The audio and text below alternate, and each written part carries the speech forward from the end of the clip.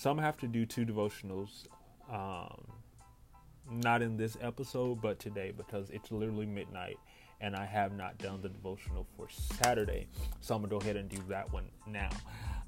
The verse is Philippians chapter 4, verse 19, which says, "But my God shall supply all your need according to his riches in glory by Christ Jesus." Listen, you're not lacking anything.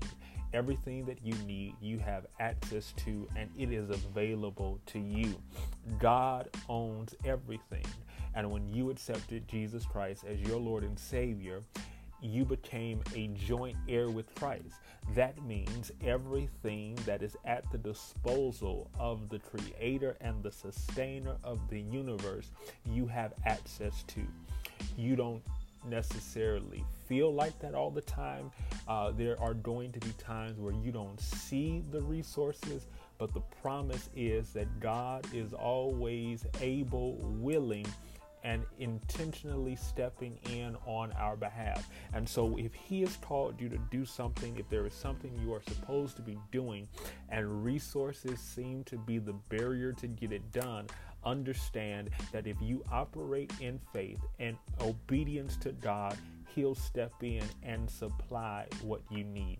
I believe that everything we need to be what God is calling us to do, it's either already in us or God is going to reveal it as we walk out the process of obeying him. And so you are able to take some risk.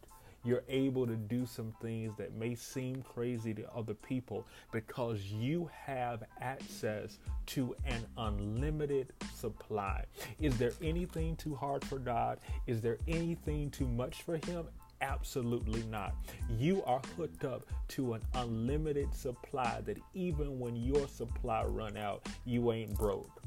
You're not by yourself and you're not doing this alone. And so I hope that as you understand that he's not limited, how limitless you can live, you can be, and you can believe.